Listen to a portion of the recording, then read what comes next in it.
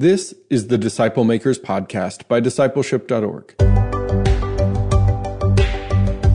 You're listening to Season 7, and every week this season, we'll bring you content about making disciples.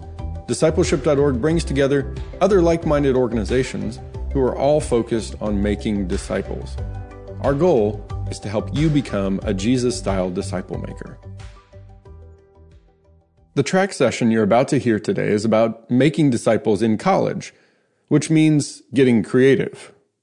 Well, Bobby Harrington, point leader for Discipleship.org, has co-authored a book with Alex Absalom called Discipleship That Fits, and this book helps frame creative expressions by anchoring them in the 5 major contexts of discipleship. So Discipleship.org partnered with Zondervan to release a free sampler of this book that you can download.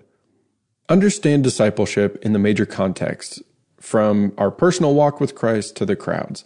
Download this for free at discipleship.org/ebooks and look for Discipleship That Fits. That's discipleship.org/ebooks and look for the sampler for Discipleship That Fits. Today we're featuring an episode from Resonate Church called Building Disciple-Making Pipelines in College Contexts, featuring Brian and Frye. Enjoy. Well, all right, everybody, we're going to go ahead and get started. So many times we come to these gatherings, and I think I've shared before, we come in with our team, and then we leave, and then we don't ever make any connections with folks. And oftentimes, as we've been doing collegiate church planting, so planting churches in university contexts or on college campuses, we've just, what we understand is once leaders begin to connect and begin to share resources, ideas, it changes the game for everybody in terms of what they're doing and what they're able to do. So here's what I'm going to do. I'm going to spend about 45 minutes working through this idea of pipelines. I'm going to have a lot of slides that have content that's not linked to this. So my email address is bfrye@resonate.net. If there's anything that you see me put up and you're like, hey, I want that, just email me and I'll share it with you. If you've ever heard of a website called collegiatecollective.com, there were several of us that developed that. It's an open source resource tool for engaging college students. So if you go to collegiatecollective.com, there are about 700 pieces of content on there. It's all created by college multipliers, people who are getting it done on the college context.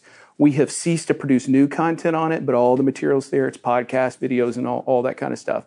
Nobody makes any money off of it. It's completely pro bono. So the topic today, we're talking about developing collegiate pipelines. Let me just tell you a little bit about me, and then I'll work through the content. So I grew up in SBC life.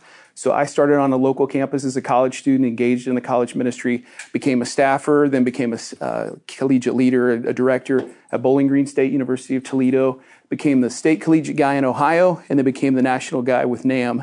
And then about 3 months ago tomorrow, I left my role at NAM to go be a part of one of these collegiate churches. So currently, I am an unemployed minister.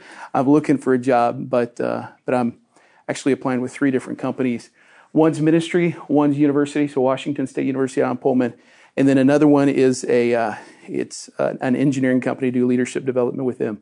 Actually have offers on the table, and we have to make a decision by Monday of what we do as a family. So it's pretty crazy stuff. So August of 2019, I left an apex position with the North American Mission Board and went to be a part of a collegiate church plant in Pullman, Washington, which looks like the Shire from the Lord of the Rings. For about a month a year. The rest of the time it's just this brown, round, cold, dark place. But man, we're seeing college students come to know Jesus in a pretty significant way. So why would anyone want to invest so much time in college students? So if you've seen this book, are you guys familiar with this book at all? It's written by a guy named Steve Lutz. It's a phenomenal book on how to engage college students, post-Christian culture. Steve Lutz is a good friend. All kinds of great stuff in there. There are about 2 pages in this book that changed my way of thinking about college students, and I think pretty much all the people who've worked in the university domain, especially those who are trying to start new things in new places. So why would anybody want to work on college students or work with college students? So let me just kind of walk you through this. I think most of the people in here, if you're interested in it, you kind of get this intuitively already, but he gives phenomenal language to it. So who is on the college campus? So that's top 3% of people academically, globally, that are on the college campus. So I want you to just think about that for a second. Top 3%, people who've gone through education, that's who's on there. When they are, that's the second most important time of a human development. I feel like you guys know this already, but just to hash this out, that 18 to 25 block, psychologists will say that's the most formative time of life, except from 0 to age 5, okay? So we know that the top 3% get there, we know when they get there, and then you think about where they are. The college campus is really this space and place where you have people who are looking for identity, looking for meaning coming in, and then you have people who are launched with careers out. And then you have businesses, you have economics, you have governments, and all the elites are all there together in that window. So when we think about Great Commission, we think about historical movements, that 18 to 25 bracket forever. I mean, you think Protestant Reformation, you even think about back to the disciples. Who did Jesus pick? Well, they're dudes in that 18 to 25 block, young people really just starting out in career and life. So when you put those together and then you think, what's there? The people who are on the college campus today, they're going to be leaders in businesses, in government, in education, everywhere. So why would we do this? Well, frankly, the college campus is the most mobile, most malleable, most movemental people on the planet. And then we ask, what are we doing with college students as churches? And for the most part, churches will say, hey, we've got to reach the high school students. We've got to reach them before they leave because we're going to lose 80% of them when they get to college. So the guys that I work with, the teams that we've worked with, we've continued to try to bang the drum for the idea that you can do stuff on the college. You can do stuff in churches. You can do stuff with youth ministries. But if you're not catching them in college and embedding that DNA while they're in college, well, I mean, here's the way it is. What you decide to do in college, the mores that you set in place in college really set the trajectory for the rest of your lives. So this is why it's so important.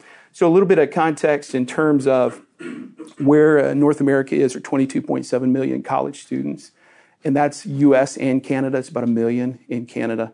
If you go up there and you hang out with Canadians, or if you are a Canadian in the room, and I have not put Canada on here, I'm very sorry. One of my former bosses would rebuke me regularly on this. But our numbers in terms of Southern Baptist Tribe, it's about 85,000. Cruise, and that's actively involved. Cruise got about 75,000. IV's about 35,000. You amass all the numbers together, it's only about 300,000 college students that are involved in any kind of system process, any kind of formal disciple making. And even that number, not everybody in there is in discipleship process. So we've got approximately 22.4 million untapped. So I know some of this is skinny for everybody in the room. You already know it, but 3 basic approaches to collegiate ministry at this point. One is a campus-based ministry, then one is a church-based ministry. So campus-based can be something like Cru or Baptist Collegiate Ministry, Newman House, I mean, all that kind of stuff. Typically building on campus, they have RSO status, Registered Student Organization status. Church, if you go to any major university, you'll see around the periphery of that campus dozens of churches that typically were started in order to engage that campus, but then have drifted away. And then this last model is collegiate church planting. So I'll share a little bit more about this in a second, but you're trying to put a church on a campus using RSO status as a platform. The goal is to reach college students and not just reach them to see them come to know Jesus, but functionally, you're trying to move a college student from a pagan. You're trying to reach lost people on the college campus and move them to a place where they are planters. So in that 4, 5, 6 year period, that's what collegiate church planting looks like. So that last domain, that's where I've spent my time. And let me just show you perspective. And this will be the last thing I'll really say on focusing on models. Here's what's happened within the collegiate church planting domain over the last 11 years. In 2008, there were 12 that I was connected with, that our guys were connected with. There were about 2,000 people involved in that. At that point in time, collegiate church planting was kind of considered disruptive innovation. You can't plant churches with people who are so young. You can't put something like that on a college campus, separation of church and state, so on and so forth. 2013, there are 40 of them. We present at SBC annual meeting, Southern Baptist Convention annual meeting. The concept moves from fringe to a normal idea. By 2016, we've developed hubs of planting in all 5 of those locations. So each one of those churches individually are planting 2 churches per year. We hit double-digit numbers in terms of planting, and then we shift from the idea of collegiate church planting being something that's kind of We don't want to do that to, hey, this is a really valuable thing. You guys should, we wanted to learn more about it. To this last year, 2019, 129 collegiate church plants, total 25,000 people involved. In our lane of denominational life, it's becoming a preferred mechanism. So the reason I lay out all that is just for context. I'm not coming at you in a prescriptive way. You have to do this at all. Very much a descriptive way.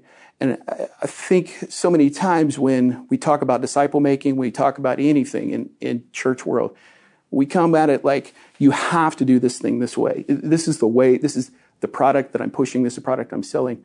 What I really want to show for you all today, for us, is here's what we see God doing, and we've seen historical examples of it in the past.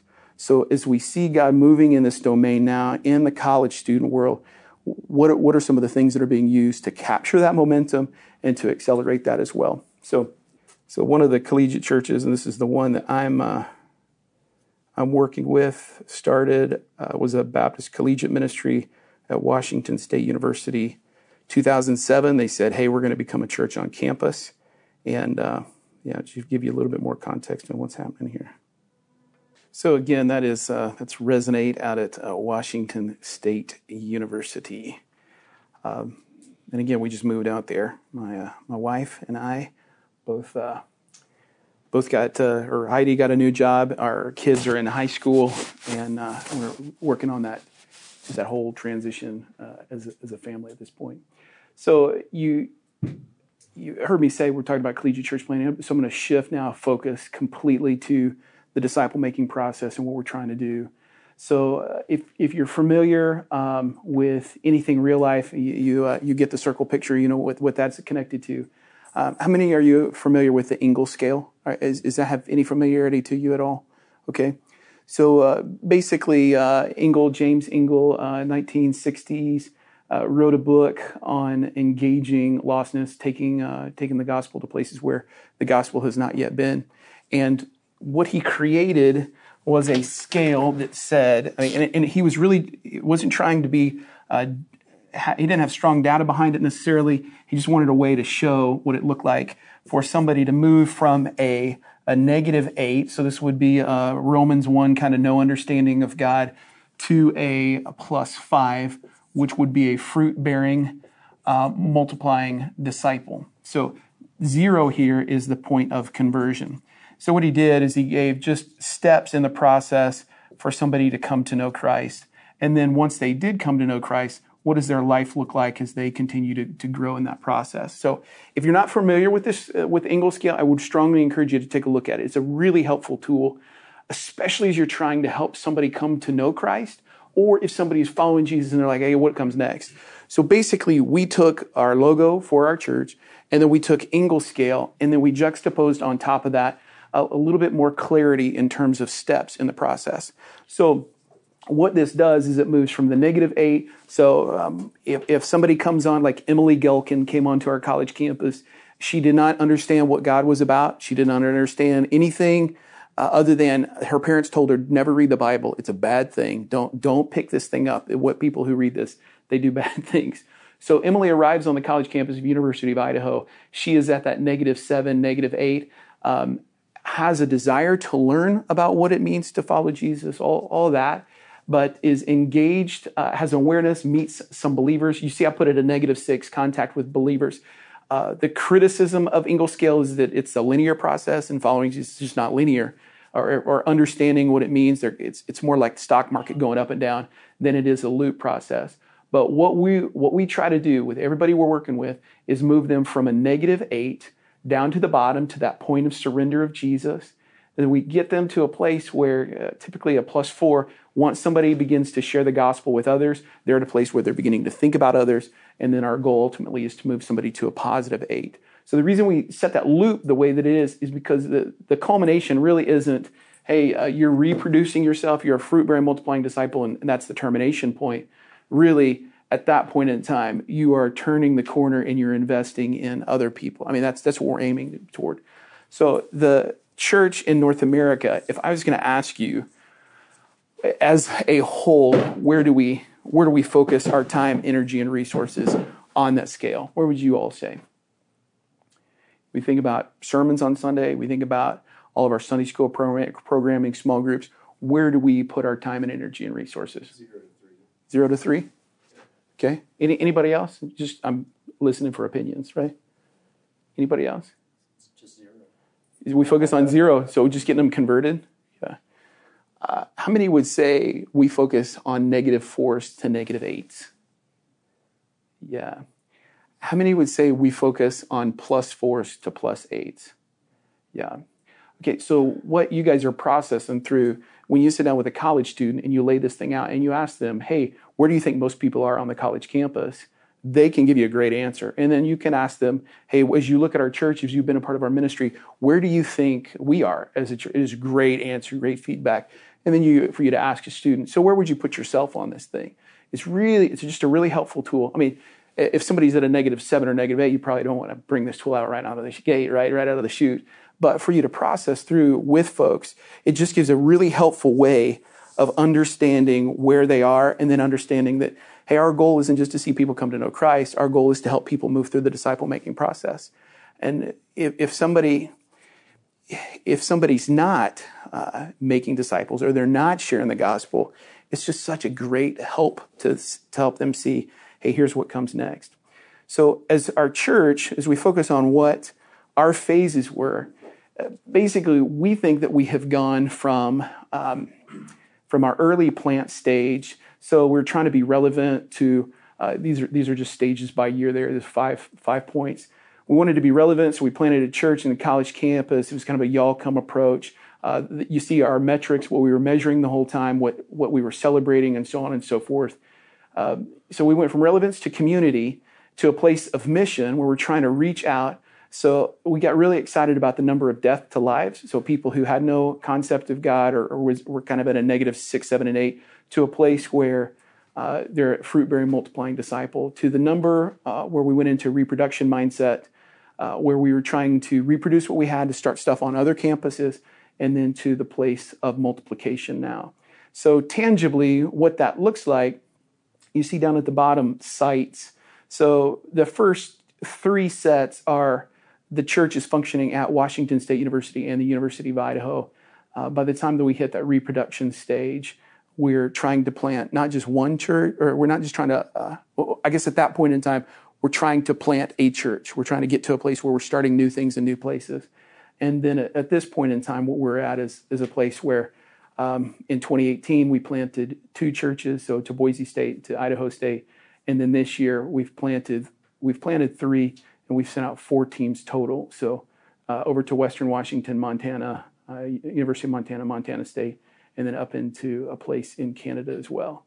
So I show you this just to make the point, because we have focused on that disciple-making loop, and because we focus so much on disciple-making process, and we've not said that college ministry is about these 4 years only. Like if you're new to this stuff and you're thinking about, hey, what do we do?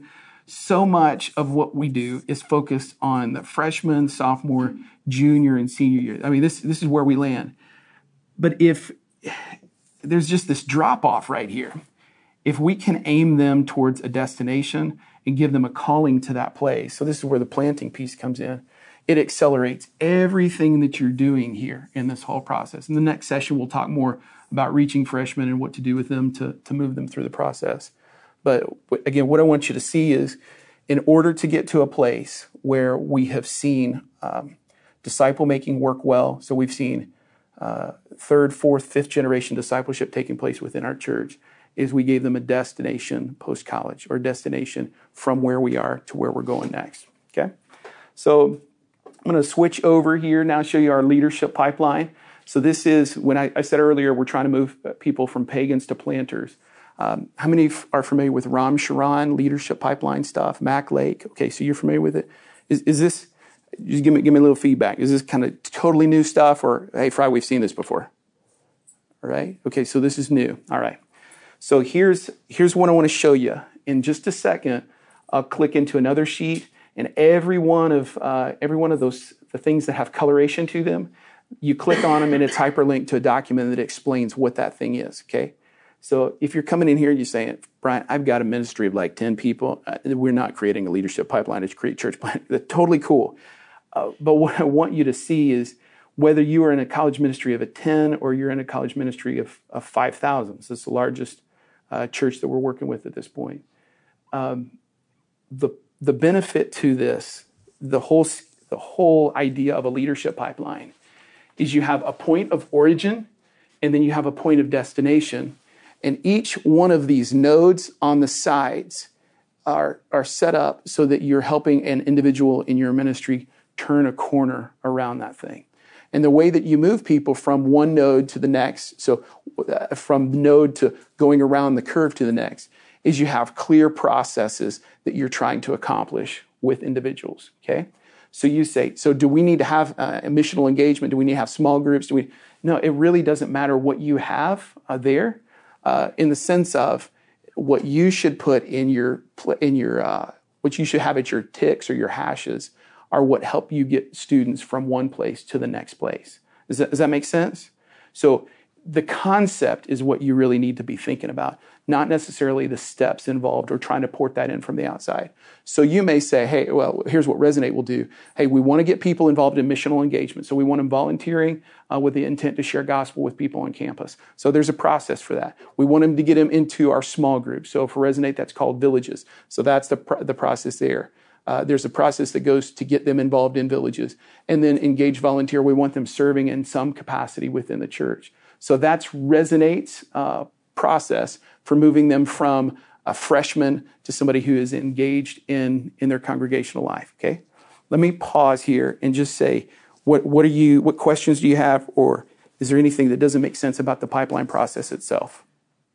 So when it started college ministry at Bowling Green State, University of Toledo, I wish I would have had this to be able to tell our students, hey, as you be a part of this process, as you're doing this with us, here are the steps to help develop you, to help send you.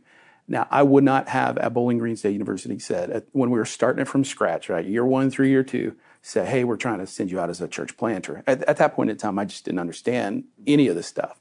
What I would have said is, hey, one of the first things that we want you to do is be reading your Bible, like studying Bible. And we want you to be in a group in that process. And really, the most important thing for you to do in this first semester, other than trying to understand who Jesus is and what this thing's about, is to go on a mission trip with us or go on a trip of any kind with us. So that's what I would have done through that process. I would have put in completely different stuff, but I would have absolutely used the pipeline because it just makes so clear for students what they can do. Is that helpful? Does that make sense? Yeah. So we have seen college ministries of 20 use a pipeline process and work it effectively. And so this is like Alan Tate and Well Florence. When he got started with everything, Well Florence down in Alabama, what Tate did was he saw this pipeline and he said, okay, we're not going to do that. It's not going to be that complex. So he took it back to his students and processed and said, okay, if we want to help you move through a place where you're growing and you're developing in your disciple making, how can we do that? And he actually had the students help develop it based on things that they were already doing. So size is not so as important in terms of ministry context as just having some kind of process for the students to understand, okay, so this is what we're doing. This is next steps. Okay? Yeah, that's good. The only reason I mention that is because a lot of times when I talk to pastors, they'll say, well, when we reach 400, then we're going to start thinking about planting a church. Or, once we have somebody that's moving to this city, then we'll, So it's just, if you wait, it's just not good. Absolutely. Absolutely the process. All right, so let me go ahead and shift to, let me just unpack this just a little bit more in the process. So what we're doing by the time that they've reached 5 nodes in the process, or by the time that they have gotten to a place where they're ready to do church planter and training, for those who say, hey, I'm not going to be a part of church plants, I'm going to graduate, I'm going to go, I'm not going to be engaged in the process, what we're going to do with them is help them figure out where their place is in marketplace, where their place is in cities where we have plants, where we have relationships. And again, just working through the process, our goal is to move somebody who is 18 to the place where they're 25, to where they're going out on church planting teams. So typically when we plant in a new place, when we start churches in a new place, that's typically a planter and a spouse that goes, along with 5 or 6 staff members. And typically it's 15 to 20 folks who are graduating out from college and going into that new context together. When they arrive on campus, they typically buy homes or rent homes in proximity to one another, very close to campus, so that they can begin to engage. Much of what they do is bringing people into their lives. Going back to, let me head back to the loop for just a second. Most of what they're working on between -4 and -8 is trying to engage as many freshmen on campus as possible, bringing them into their system. Between -4 and 0, they're trying to get people reading scriptures, trying to get people in Bible, trying to get people walking to the place where they're engaging Jesus in a more holistic and systemic way. Okay, all right. Talk a little bit about initially where Resonate was feeling stuck in the pipeline and how the pipeline helped them move past getting stuck. So where Resonate, and let's go ahead and just shift into questions or feedback loop at this point. What was happening is they were having a whole lot of people come, a whole lot of people get engaged. So they at this juncture, they are seeing, so in that 0 to 200 stage, and then that 200 to kind of 250, 270 stage, that worship numbers, they're getting folks there, and people are bouncing because they're not being discipled. They're not moving into groups well.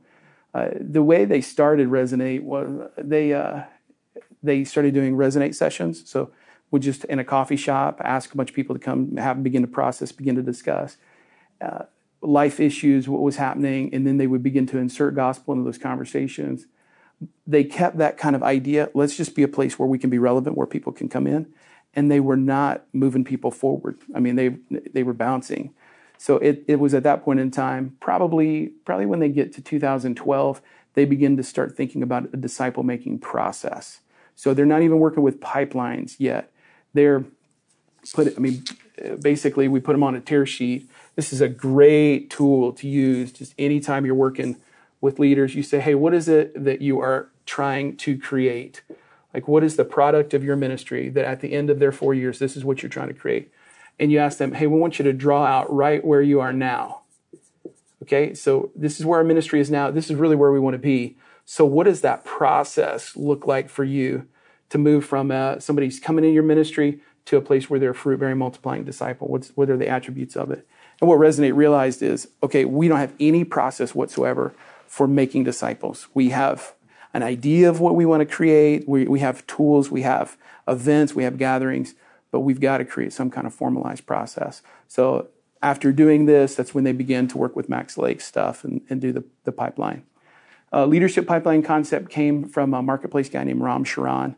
And from that, Mac Lake began to adapt it and use it with churches. So if you're interested in doing pipeline and learning more about that, and you want to pay to go through that process, it's pretty pricey, but pretty worth it if you're a big church and you have money to do it. So if otherwise, you can just kind of hijack what we're doing and begin to add the stuff in as we go. Again, if there's anything that you saw in this, if you want any of these docs or anything like that, if you just hit me at the email address, I'll be happy to send it your way. Okay? Any other questions?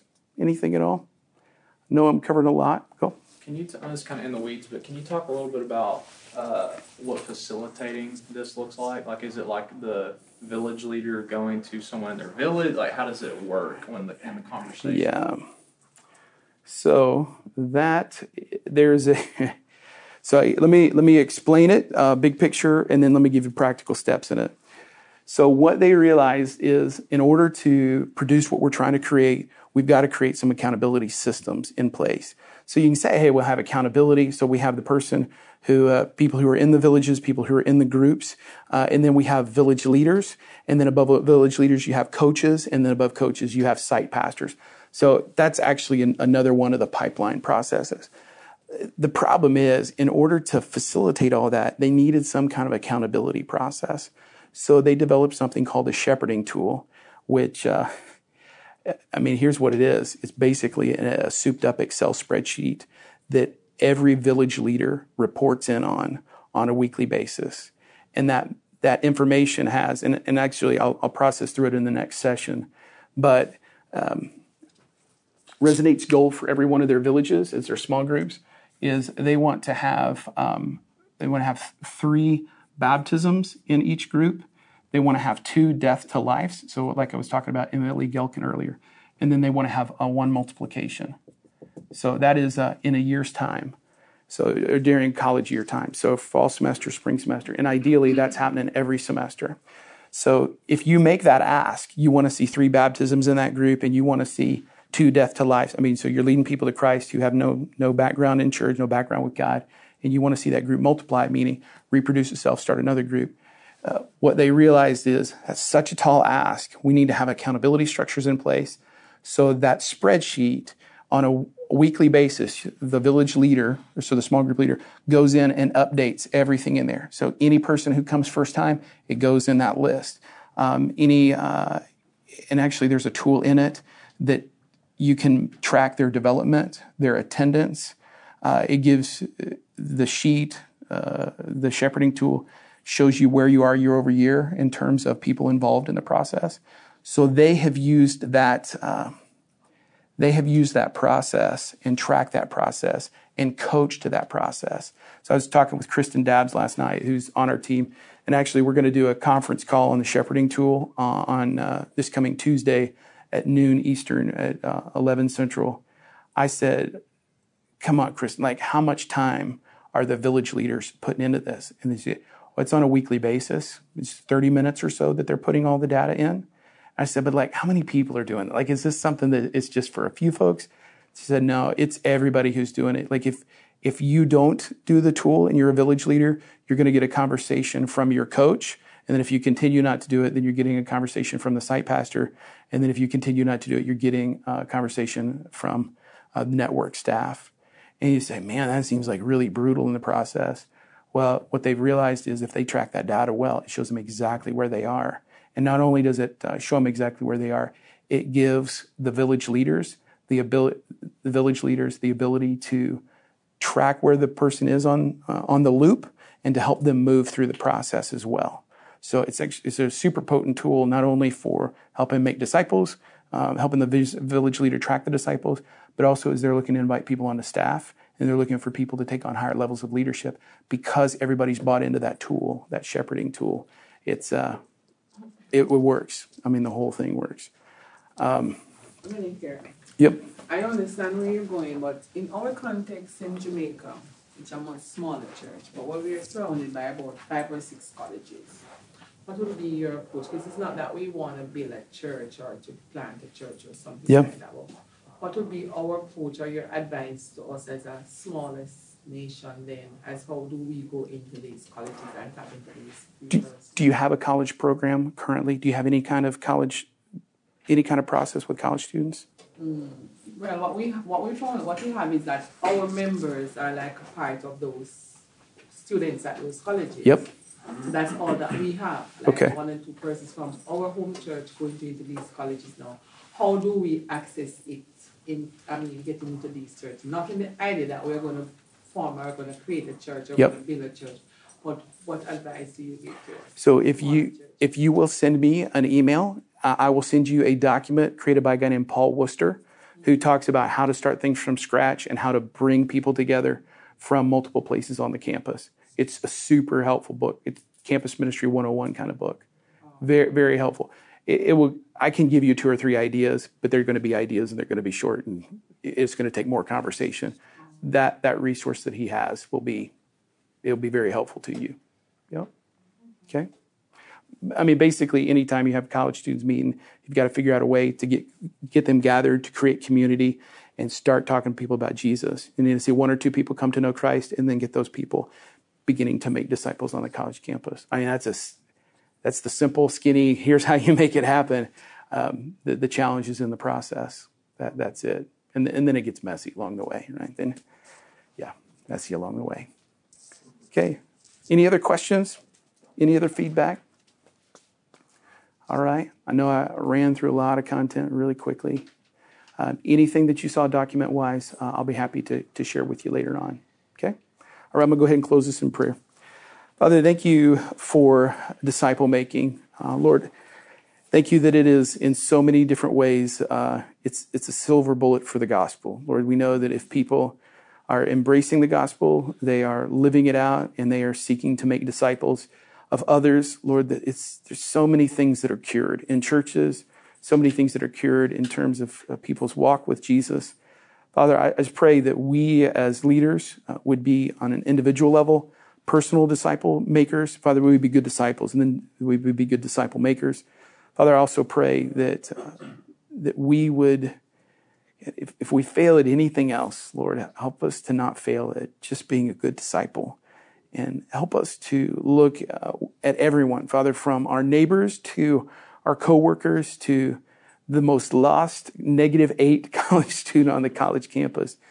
Lord, help us to have eyes to see them as future fruit-bearing, multiplying disciples. Father, help us to see individuals with the eyes of Jesus as he looked on his disciples. And despite all of their challenges and all of their difficulties and all of the mess that he was going to have to walk through with each one of them, Father, he still had compassion on them and he still loved them to a place of reproduction. Lord, help us to be that way as well. Help us to love people to the place where we can help them grow in their faith and then multiply others in terms of their faith as well. In Christ's name we pray. Amen. All right. Thanks everyone for your time. That's it for today's episode. Check out the sampler for Bobby Harrington's book with Alex Absalom called Discipleship That Fits. Download this for free at discipleship.org/ebooks and look for Discipleship That Fits. Thanks for listening. Until next time.